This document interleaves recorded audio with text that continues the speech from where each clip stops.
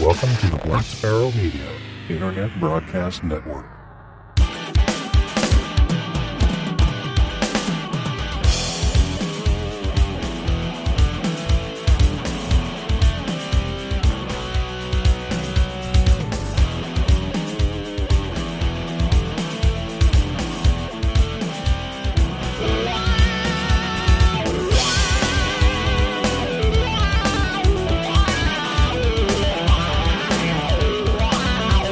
You are listening to Linux in the Ham Shack.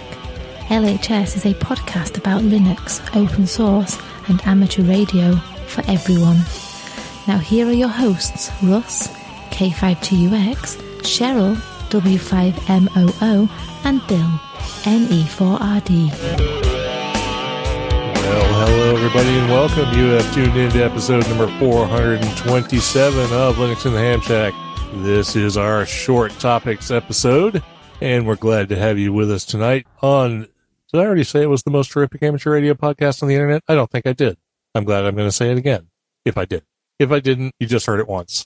Well, we're off to a rip-roaring start, so I guess we should just go ahead and introduce ourselves. I'm Russ, K5TUX. I'm Cheryl, W5MOO. And I'm Bill, NE4RD. So anyway, welcome into, yes, Short Topics. Short Topics, where we talk about upcoming events and special events and contests and all kinds of things like that. That's the Weekender. Come on. See, this is what happens when we take a few weeks off. We get all messed up. It's just a big dumpster fire all the time. It's all right. We need to take less time off. That must be the thing. Yeah, there you go. I think that's probably true. All right. So anyway, yeah, Short Topics where we talk about amateur radio. We talk about open source. We blend the two together in the Linux in the Ham Shack segment a little bit further down the log here, the Etherpad, later on in the show. And then we wrap up with, we do the social media roundup, right? Yes. Okay, good. That's the one. Yes. Yes. All right. Well, I'm glad that's where we're at. So, and if you're listening to this when this comes out, it's on a Monday, so you should be sympathetic. But anyway, the first thing we usually do, if there is one, is hit our lead topic. And Bill is going to address our lead topic for the night. And that lead topic is that we didn't have something happen that was supposed to happen. And I don't know if this is going to be like a rant or what. But Bill, what do you have to say? Well, what we're talking about, of course, is the QSO Today Virtual Ham Radio Expo talk that we had planned and scheduled, and was basically the last episode we announced it and promoted it because we had a date and a time that was on their website. But lo and behold, when we showed up, it wasn't that date and time. When we got on there, our talk was scheduled inside of the VFairs app for Sunday at 10 o'clock instead of, or whatever time, pick your time zone. Doesn't matter. It'll be 10 o'clock on one of the time zones. And instead of Saturday, which was on all the public facing websites, that we were using as our basis of information and what we were actually sent an email via the whole operation leading up to the live event.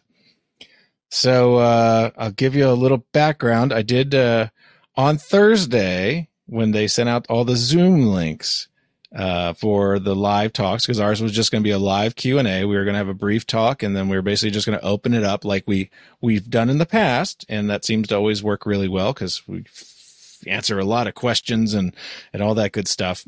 When I logged in on Thursday to test out everything I had set up for Zoom, I had noticed that our call was scheduled for Sunday, and I had mentioned it to Eric and the staff that he had coordinated all that. And, they said, oh, that's wrong. We'll fix that. And I was like, okay, well, no problem. We're all set then. Everything connects fine and everything else. So we show up Saturday morning, all bright and early, all getting ready to be, got our liquor and everything else, kind of too early to be drinking on a Saturday morning. But hey, we decided we're all in for this. So we get on there and, everybody starts sending us messages that, hey, you're not on the schedule for today. And in fact, Sterling came in here at N0SSC, right? He came in and said, yeah, you guys are on the schedule for tomorrow. And I was like, okay, we connected, and of course, nobody joined the call because nobody had a link on the website to actually join the call. And it was grayed out for the tomorrow's or the Sunday's date.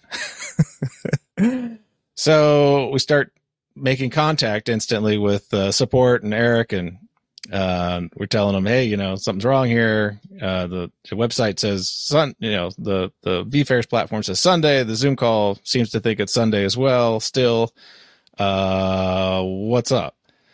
And we're like, well, we can come back tomorrow. And which we didn't really want to, but we're like, okay, we'll come back tomorrow.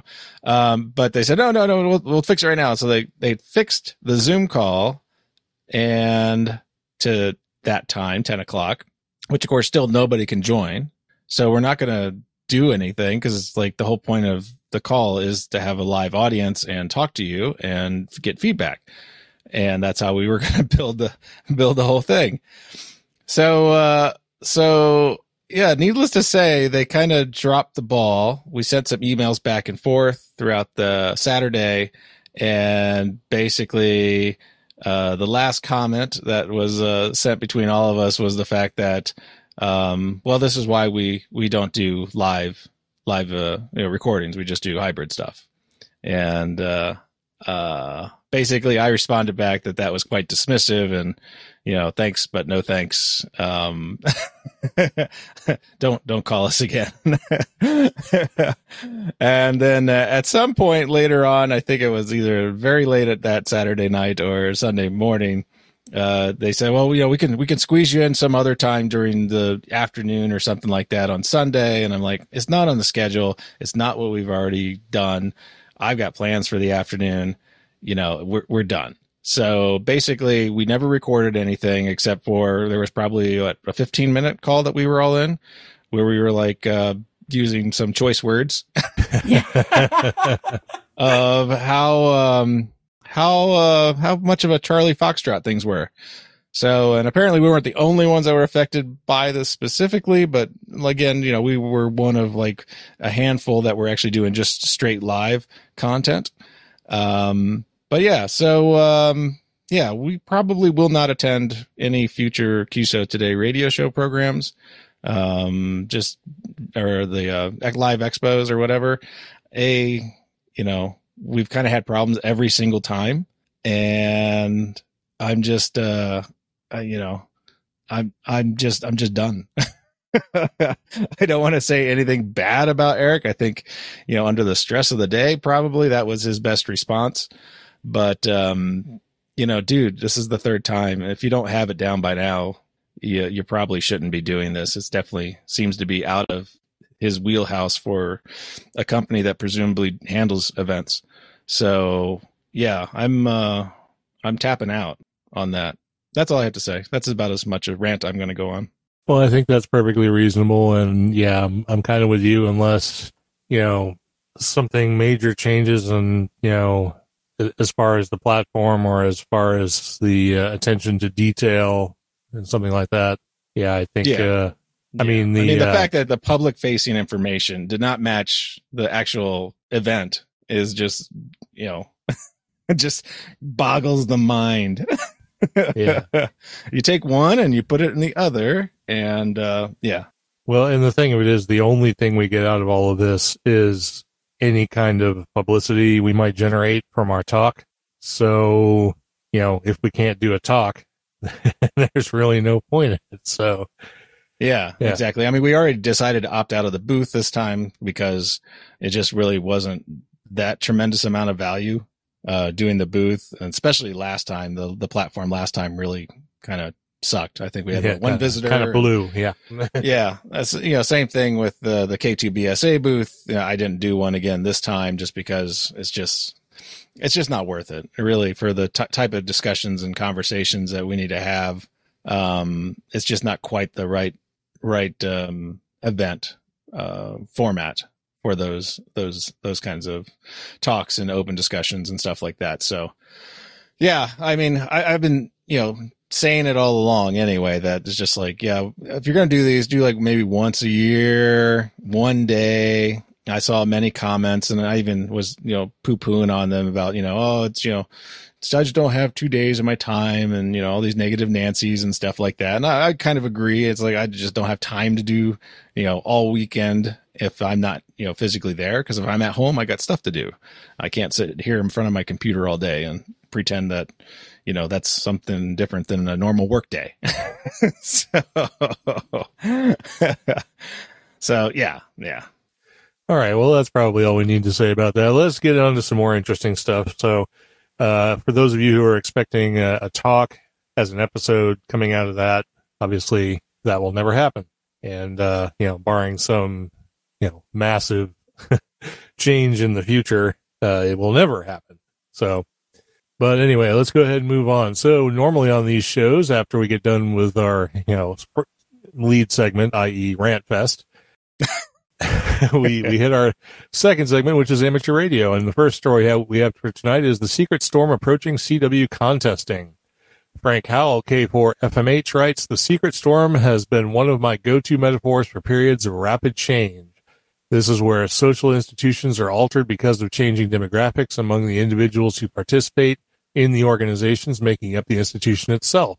This is certainly one of those times in amateur radio. A demographic storm is approaching CW contesting in the ARRL sweepstakes contests. It may be a rapid change in all CW and phone contests. Those in power in the institution don't see the coming storm of demography because it's slow acting until it's not. And more immediate fish are there to fry. One can see secret storms in various times and places. Some get attention, others do not. But this storm is largely secret for at least two reasons.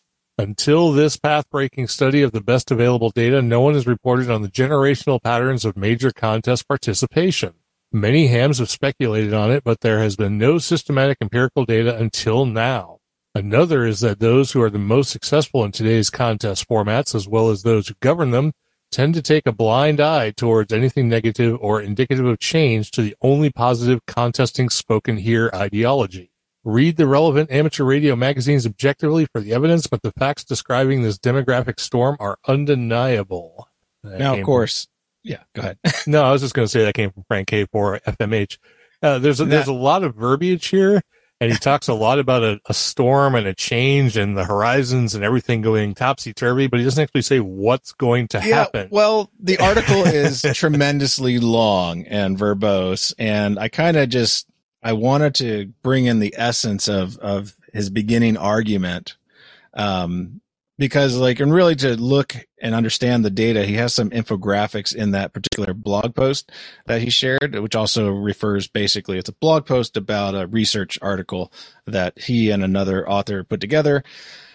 And basically one of the infographics shows they got the age, just the birth age of the people that turned in logs, and they tracked it over the last 20 years, I believe. Yeah, from 2000 to 2020, basically.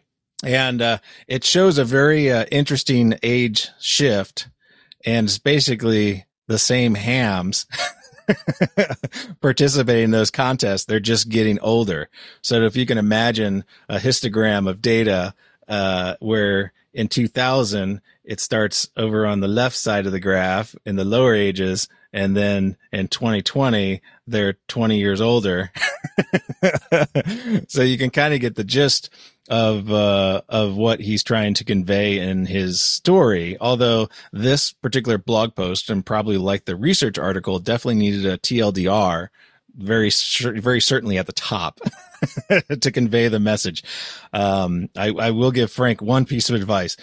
Don't use italices all over a blog post like you did. I had to remove all of he italicized words all over the place. It's really hard to read, but the link is in the show notes. It's interesting data if you just look at the data and ignore most of the verbiage around the data. But yeah, Frank put together a nice study here that basically shows that the people that are operating in these normal, or I guess be the older modes, single sideband and CW, are virtually the same plot of people. And that age group is getting older and older, which means that participation in theory is going to probably fall out somewhere when people start dying. that participate in these, because others are probably doing other contests, like maybe VHF contests or maybe, FT8 contest or something like that. Considering that CW and Sideband have taken obviously a very small portion of the traffic on amateur radio these days, according to Club Log. Yeah, it kind of, you can put all the pieces together and kind of see the people that are definitely using the older, or not older modes, I guess. I don't know what you want to call them. They're not old modes, I guess. Right. More legacy modes. Let's just call them legacy modes. Right. So, yeah, anyway. Well, that is kind of interesting. And this was specific to CW, right? If I remember what. I think that's what he looked at, but he did mention the single sideband contest as well. I think the data was from the CW contest, but he was talking about sweepstakes in general. I can't imagine places. Phone falling off quite as quickly as CW, but I can definitely see an edge to CW participation. So I guess we'll see how that goes. Yeah. Well, we'll all be doing FT8 or whatever the next new thing is anyway. So, all right. So next on the list, we have another story from the ARRL, or about the ARRL. And Bill, I guess you can go ahead and read this one. Sure.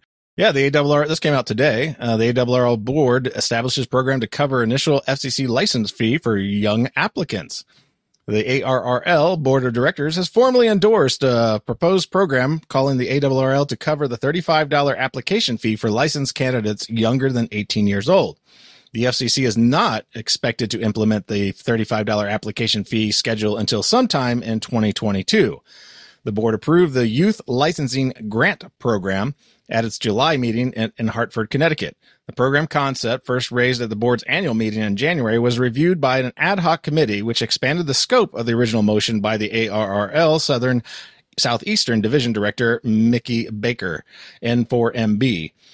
Goals of the program include expanding the reservoir of trained operators, technicians, and electronics experts within the amateur radio community, and removing a financial obstacle to young people who wish to acquire an amateur radio license as a means of encouraging potential careers in science, technology, engineering, and mathematics.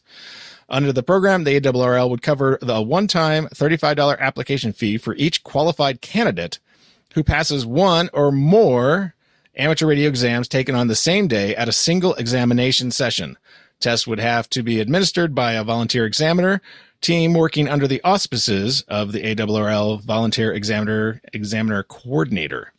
Qualified candidates would also pay a reduced exam session fee of $5 to the ARRL VEC. And that comes to us straight from the ARRL.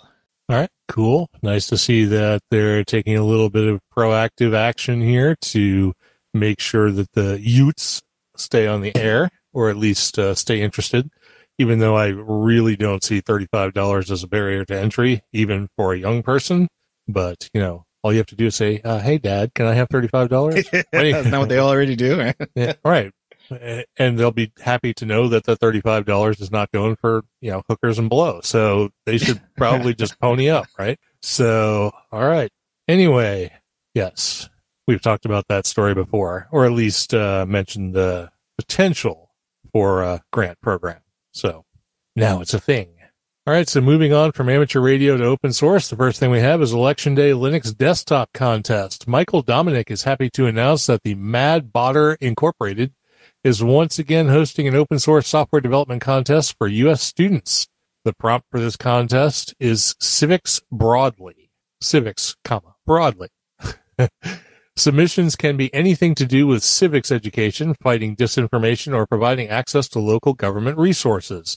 The big difference this time is that we will be having 3 winners rather than just 1. Winners will be announced on Election Day, November 2nd, 2021. The winners will get a brand new System 76 Thelio, a Linux-powered engineering workstation. So here's some deets. No purchases required to enter. Your solution must be posted to a publicly accessible GitHub repo with the appropriate license included.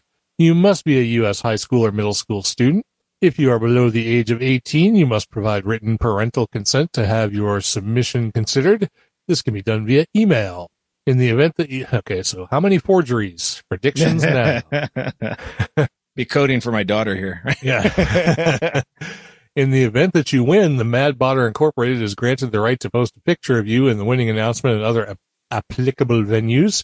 If you are below the age of 18, your parent or guardian also provides permission for this by consenting to your entering the contest. The winning entries will be the one that shows the most practical potential and creativity will be selected by the Mad Botter team.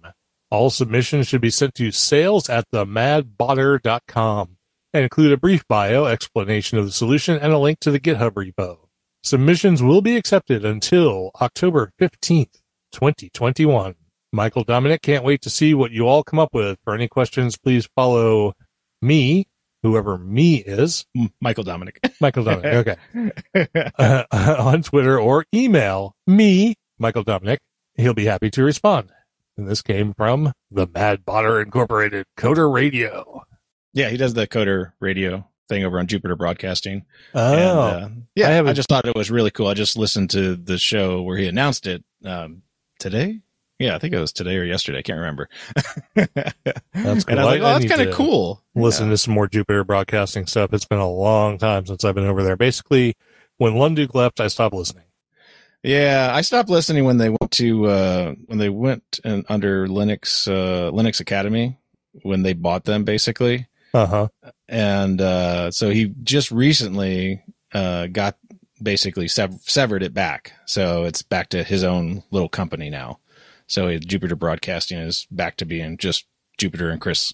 So yeah, I like the content. So yeah, I've been cool. I will be going back there. Yeah, since they changed back. So very nice. Let's see if we can. Oh, and that contest is kind of cool. I'm kind of looking forward to seeing what comes of that as well. Yeah, it's great for the Ute, and we're all about Utes here, so we just want to make sure that we Utes are the future. If there happens to be any Utes or there's Utes in your home that like to code, this is an opportunity for them to win a shiny new System 76 Thelio, which is awesome. Yeah, the biggest detractor for our Utes is the lack of opposable thumbs. So yeah, get them, Dallas, get them. Anyway, let's see if we can bring Cheryl in here to read one of these shorter stories, because I'm sure she's just over there putzing around on Facebook anyway. So I do not have Facebook open. That is a shock. I know. Whatever. All right. So do you know where we are? Yes, I do. All right. Fantastic. Well, if you would like, you could please cover this next story. Alrighty then. Our next story is Docker is updating and extending our product subscriptions. Docker is used by millions of developers to build, share, and run any app, anywhere, and 55% of professional developers use Docker every day at work. In these work environments, the increase in outside attacks on software supply chains is accelerating developer demand for Docker's trusted content, including Docker official images and Docker verified publisher images. Finally, the rapid global growth in developers to an estimated 45 million by 2030 pushes us to scale sustainably so we may continue to provide an innovative, free Docker experience that developers love. To meet these challenges, today we're announcing updates and extensions to our product subscriptions: Personal, Pro, Team, and Business. These updated product subscriptions provide the productivity and collaboration developers rely on with the scale, security, and trusted content businesses require, and do so in a manner sustainable for Docker. And this information came from the Docker blog. And probably your email account if you've ever had a Docker Hub account, which I have like several emails that came in from Docker saying this. And basically, I mean, this could be a TLDR as well. Docker needs more money. So in order to sustain that, they need to increase and lower the barrier to their subscription requirements. And that's basically what this has done.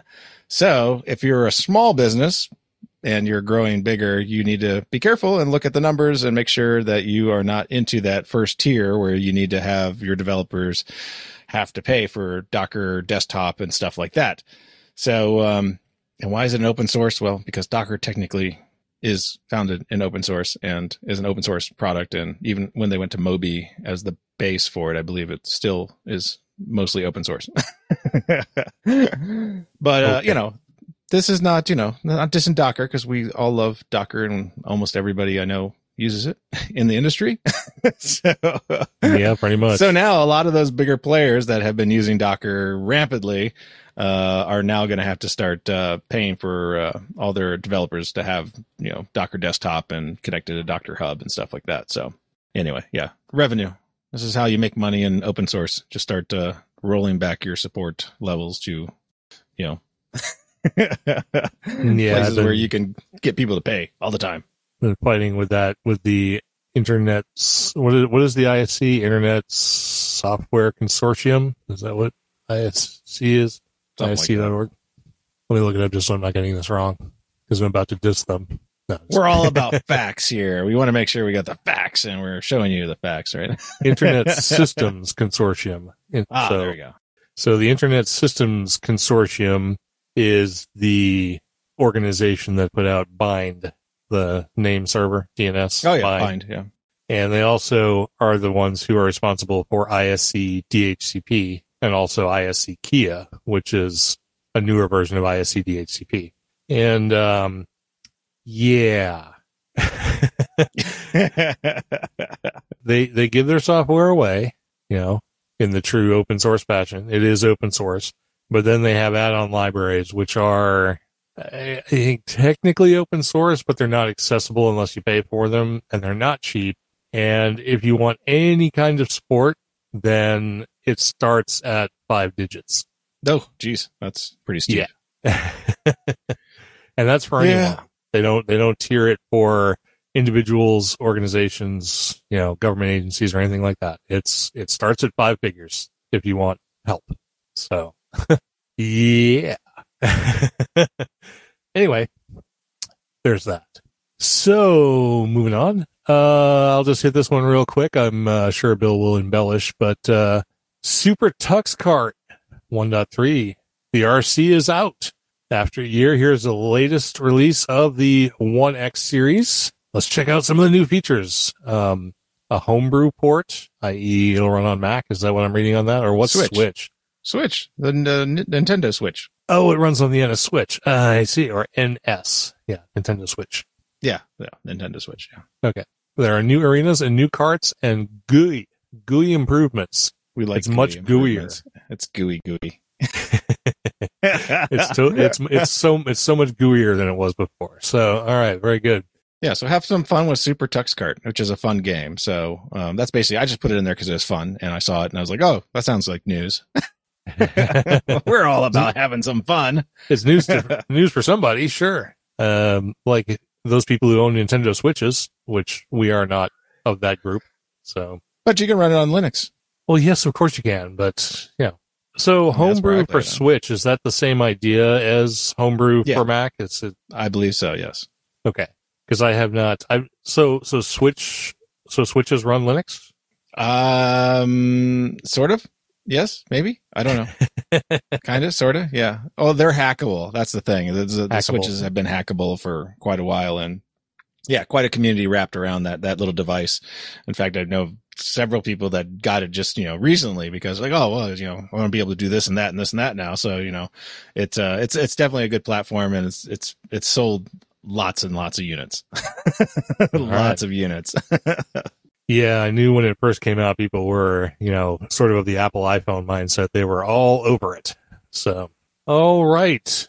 So moving on, let's hit Linux in the Ham Shack. We do have a couple of things to discuss in here, and Bill has put in a skeleton of some notes, which means he's going to expound verily and at length on something. So what do we got going in Linux in the Ham Shack?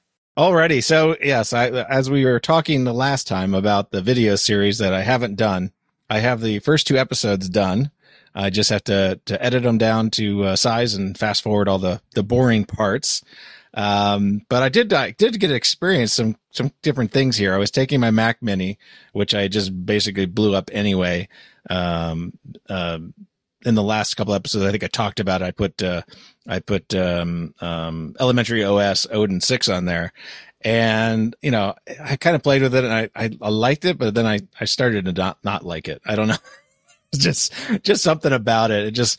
It didn't feel capable enough, and I really wanted to try to do some more different things, and Ubuntu in general, you kind of run into roadblocks. I don't know. That's just my opinion. At some point when you start hacking away at it, it gets a little cumbersome to deal with it. And so I was like, oh, I really like that Garuda Linux. It looks so sexy. I want to put it on the Mac. So here I go. I start recording my intro, blah, blah, blah, blah, blah, showing off the Odin install, and go to reboot the Mac, and of course I'm recording the video of the Mac rebooting and stuff like that, and going into the bootloader and selecting the USB stick with Garuda on there. I get the grub loader and select the non-NVIDIA build, because they have some NVIDIA builds for these Arch distros now. And it just hangs. It hangs on launching whatever 239.3.1 system, Arch system or something like that. And it goes absolutely nowhere. I sit and I wait and I wait and I wait. And so in the meantime, while I'm waiting, I'm Googling, and I'm like, oh, well, there seems to be some problems with the newer kernel on some old hardware. And I'm on, of course, the 2011, mid 2011 Mac. So it's, it's 10 years old, and not a spring chicken anymore. It's a Intel second generation i5 in it, which is plenty fine for doing, ham radio stuff. That's all you need.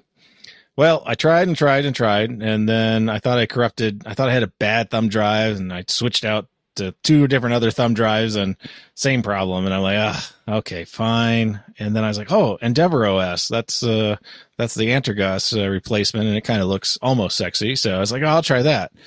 That actually booted up to the live distro, and I did the install, and then when I went to reboot, it bombed. It's same thing, same problem, just stuck right there. And on that one, they actually gave you the option to install the long-term support kernel as well with the regular, the advanced kernel that they ship it with. So I tried booting with the LTS kernel, same thing. It just kind of just sat and was a very, very sad Mac. So if it could switch to that sad Mac screen, it was the sad Mac. So I was like, oh, what am I going to do with this thing? I don't want to do another video with Ubuntu on it. It just seems disingenuous. So guess what I put on there? Just guess. Fedora. Yes, I did. So I put Fedora 34 on there. So the video will start with Fedora 34. The first video includes just installing the system and setting up the user account and some of the base stuff that you need installed, like, just build utilities like we were talking about in our how to set up your build environments and stuff like that. So that'll be the first video. The second video will be installing software, both using the Software Center and going back to command line to install individual packages out of DNF that you can't see in the Software Center, because not everything is visible in the Software Center that's out in the repos. I was recording the third episode today where I was showing where I brought back in my backups and software is working. And I'm like, okay, so I'm going to, set up a piece of software I haven't used and I don't have a pre-configuration for, which was QSS TV. And, guess what? Audio devices. I can't see them from QSS TV, or at least I can't access them properly. I was able to access the transmit, but I could to the receive, which of course is probably related to the Pipewire shim or Pipewire base that shims everything else to it. So yeah, I kind of stopped the video midway there and decided that I'm probably going to do the Pulse Audio swap back and continue from there. So episode 3 will probably have swapping Pipewire back out for Pulse Audio so it can play more normal.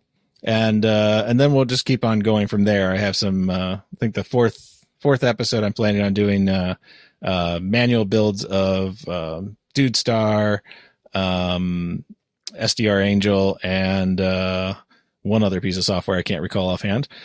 And, so when will they be available? Like I said, I'm just going to edit the first and second ones. I hope to have those out, maybe tomorrow or Saturday, if I get around to it. I'm going to try to record more before I get to the editing part. But yeah, it is very much a reality now. and you all have the scoop on which OS it's going to be. It is Fedora 34.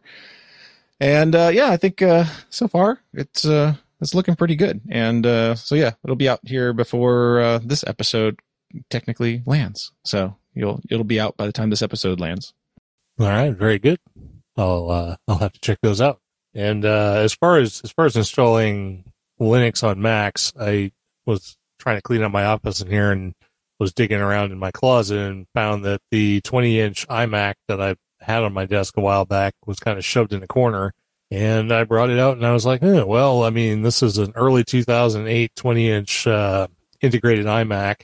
So it's getting pretty long in the tooth. It'll only run up to OS X El Capitan. So it's getting aged. So I went to try and install Linux on it. I've been having a whole bunch of trouble with it. I tried using the Mac itself to generate the boot disk using Balena Etcher, and that's not seeming to work. I've tried a few different versions of Ubuntu. I think I was going to try like Xubuntu or something like that, or I don't know, trying to figure out what else. But I am not having. I'm going to try creating the USB boot disk on something other than the Mac just to see if I can get it. But I couldn't find any information like in my cursory searches to find out if early 2008 is one of those ones that requires a firmware update as well in order to boot properly. I don't think so, because the boot stick was sort of recognized as an EFI boot device, but it wouldn't boot. I have not had any luck trying to get Linux onto this thing. Maybe you need to find one that's not UFDI, probably, with a standard bootloader. Maybe so. I might bring it up to date. Get like 1604. Like, what processor does that have in it? Core 2 Duo with ATI Radeon video. That's going to be a fun one to get going. So anyway, if anybody has any ideas or where I need to go look and help with this early 2008 20-inch iMac, please get in touch with me. I'm going to be doing plenty more research myself on it, but, if somebody has the magic juice, just let me know where to find it. So, and that's all I really had. So lots of information about running Linux on Macs. Yay. And great that we have a new upcoming series from Bill about installing Fedora 34 on your computer. So that should be good, and great new content for the YouTube channel. So make sure to check that out. It's not just, episode downloads. There's definitely other stuff to be had there. And with that, I guess we're down to the end of our story. So we'll go ahead and roll into the social media roundup. We'll bring Cheryl here to let us know who's joined us on our social media platforms and as supporters of the program. Alrighty then. So we're going to start out our list with our Patreons, and on that list we have Bryce Johnston, David Scarf, David Slaughter, Jim Lawson, Patrick Eng, Douglas Schock, Eric Guth, Brandon Rozek, John Spriggs, Robert Lewis, Robert Pitts, Douglas Ritter, David Jakeway, Darren King, Cubicle Nate, Erna Costala, Samuel Vimes, Peter Caffrey, Richard Gordon, Paul Griffith, Jonas Rulo, Donald Gover, Herb Garcia, Steve Sainer, Steve Metcalf, William Heckelman, Randolph Smith, and Andy Webster.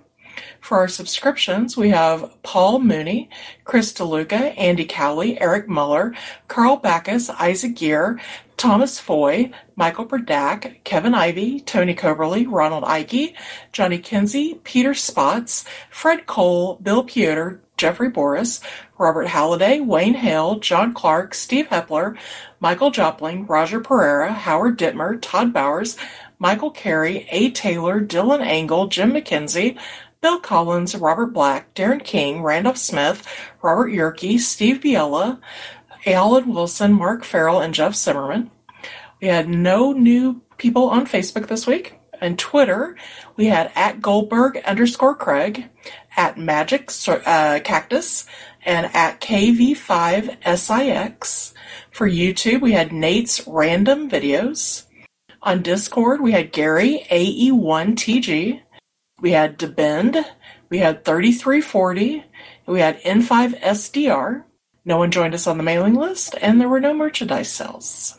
All right. Well, that brings us down to the actual end of the program. Thanks, everybody who joined us on our social media platforms or who has subscribed to the program. I did a cursory look through my email tonight, and I did not see any new subscriptions or anything like that tonight. So If I somehow missed one, don't worry, you'll be on the list for the next time around for sure. We don't forget anybody who subscribes to the show, whether it be via PayPal or Patreon, because we appreciate everybody who gives us a little bit of financial support, helps keep the lights on, keeps all the bits flowing, and keeps all the information coming from us to you. And thank you very much. And we hope that if you have any feedback for the show, positive or negative, or just anything else to contribute, that you will. info@lhspodcast.info is the place to send all that information. We read everything we get, and we want to hear from you. So if you have something to say, please go ahead and say it. We also have that phone number, 909-547-7469, and we'll take voicemails there as well, too. So thanks, everybody, for listening to the show. We appreciate you, and we hope you will stick around and join us for the next one, which, with any luck, will be a deep dive episode. So we're truly working on it. There's lots of stuff we want to cover. It's just a matter of getting life together, not being sick together, and everything else that's sort of conspired to keep deep dives from happening lately. But anyway, stay tuned. There's more good stuff coming for sure. And thank you for being here and listening to this episode, number 427 of Linux in the Ham Shack. I'm Russ, K5TUX. Let's get the chat room before we run away. Oh, Yeah. Okay. Bill, get the chat room. Yeah, so you don't want to forget to mention those who joined us in the chat room. We have Tony, K4XSS, Dan, KB6NU, Don, KC9ZMY, and Bike Me. There you go, Bike Me. We gotcha. And there's probably other ones listening. I know Darren normally listens, but we have the Discord bot that normally runs our live stream is not there, so we don't get all those lurkers visible to us as much. So we're going to work on that for the next time around. Yep, absolutely. That's a situation that is unfortunately out of our control, but we are going to have something in place for next time around. Absolutely. But, okay, now I'll go ahead and roll out. This has been episode number 427 of Linux in the Ham Shack. I'm Russ, K5TUX. I'm Cheryl, W5MOO. And I'm Bill, NE4RD 73.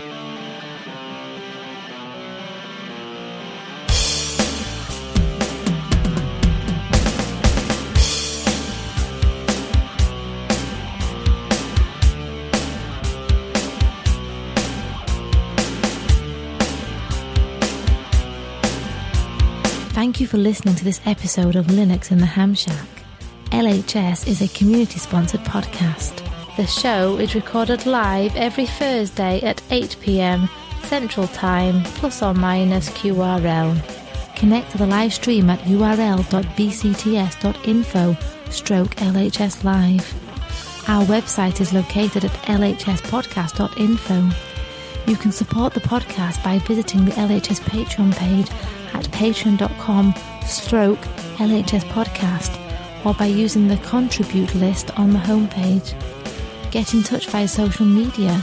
We have a presence on Discord, Facebook, IRC, Twitter, and YouTube. Our IRC channel is #LHS Podcast on the Freenode network, and the Discord invite link is url.bcts.info/Discord. You can also drop us an email at info@lhspodcast.info, or leave us a voicemail at 1-909-LHS-SHOW. That's 1-909-547-7469. Visit the online LHS merchandise store at shop.lhspodcast.info for fun and fashionable show-themed merchandise. Become an ambassador and represent LHS at a local Linux convention or Hamfest. Email ambassadors@lhspodcast.info for more information, or visit the homepage for details. Until next time, remember to always heed your hedonism.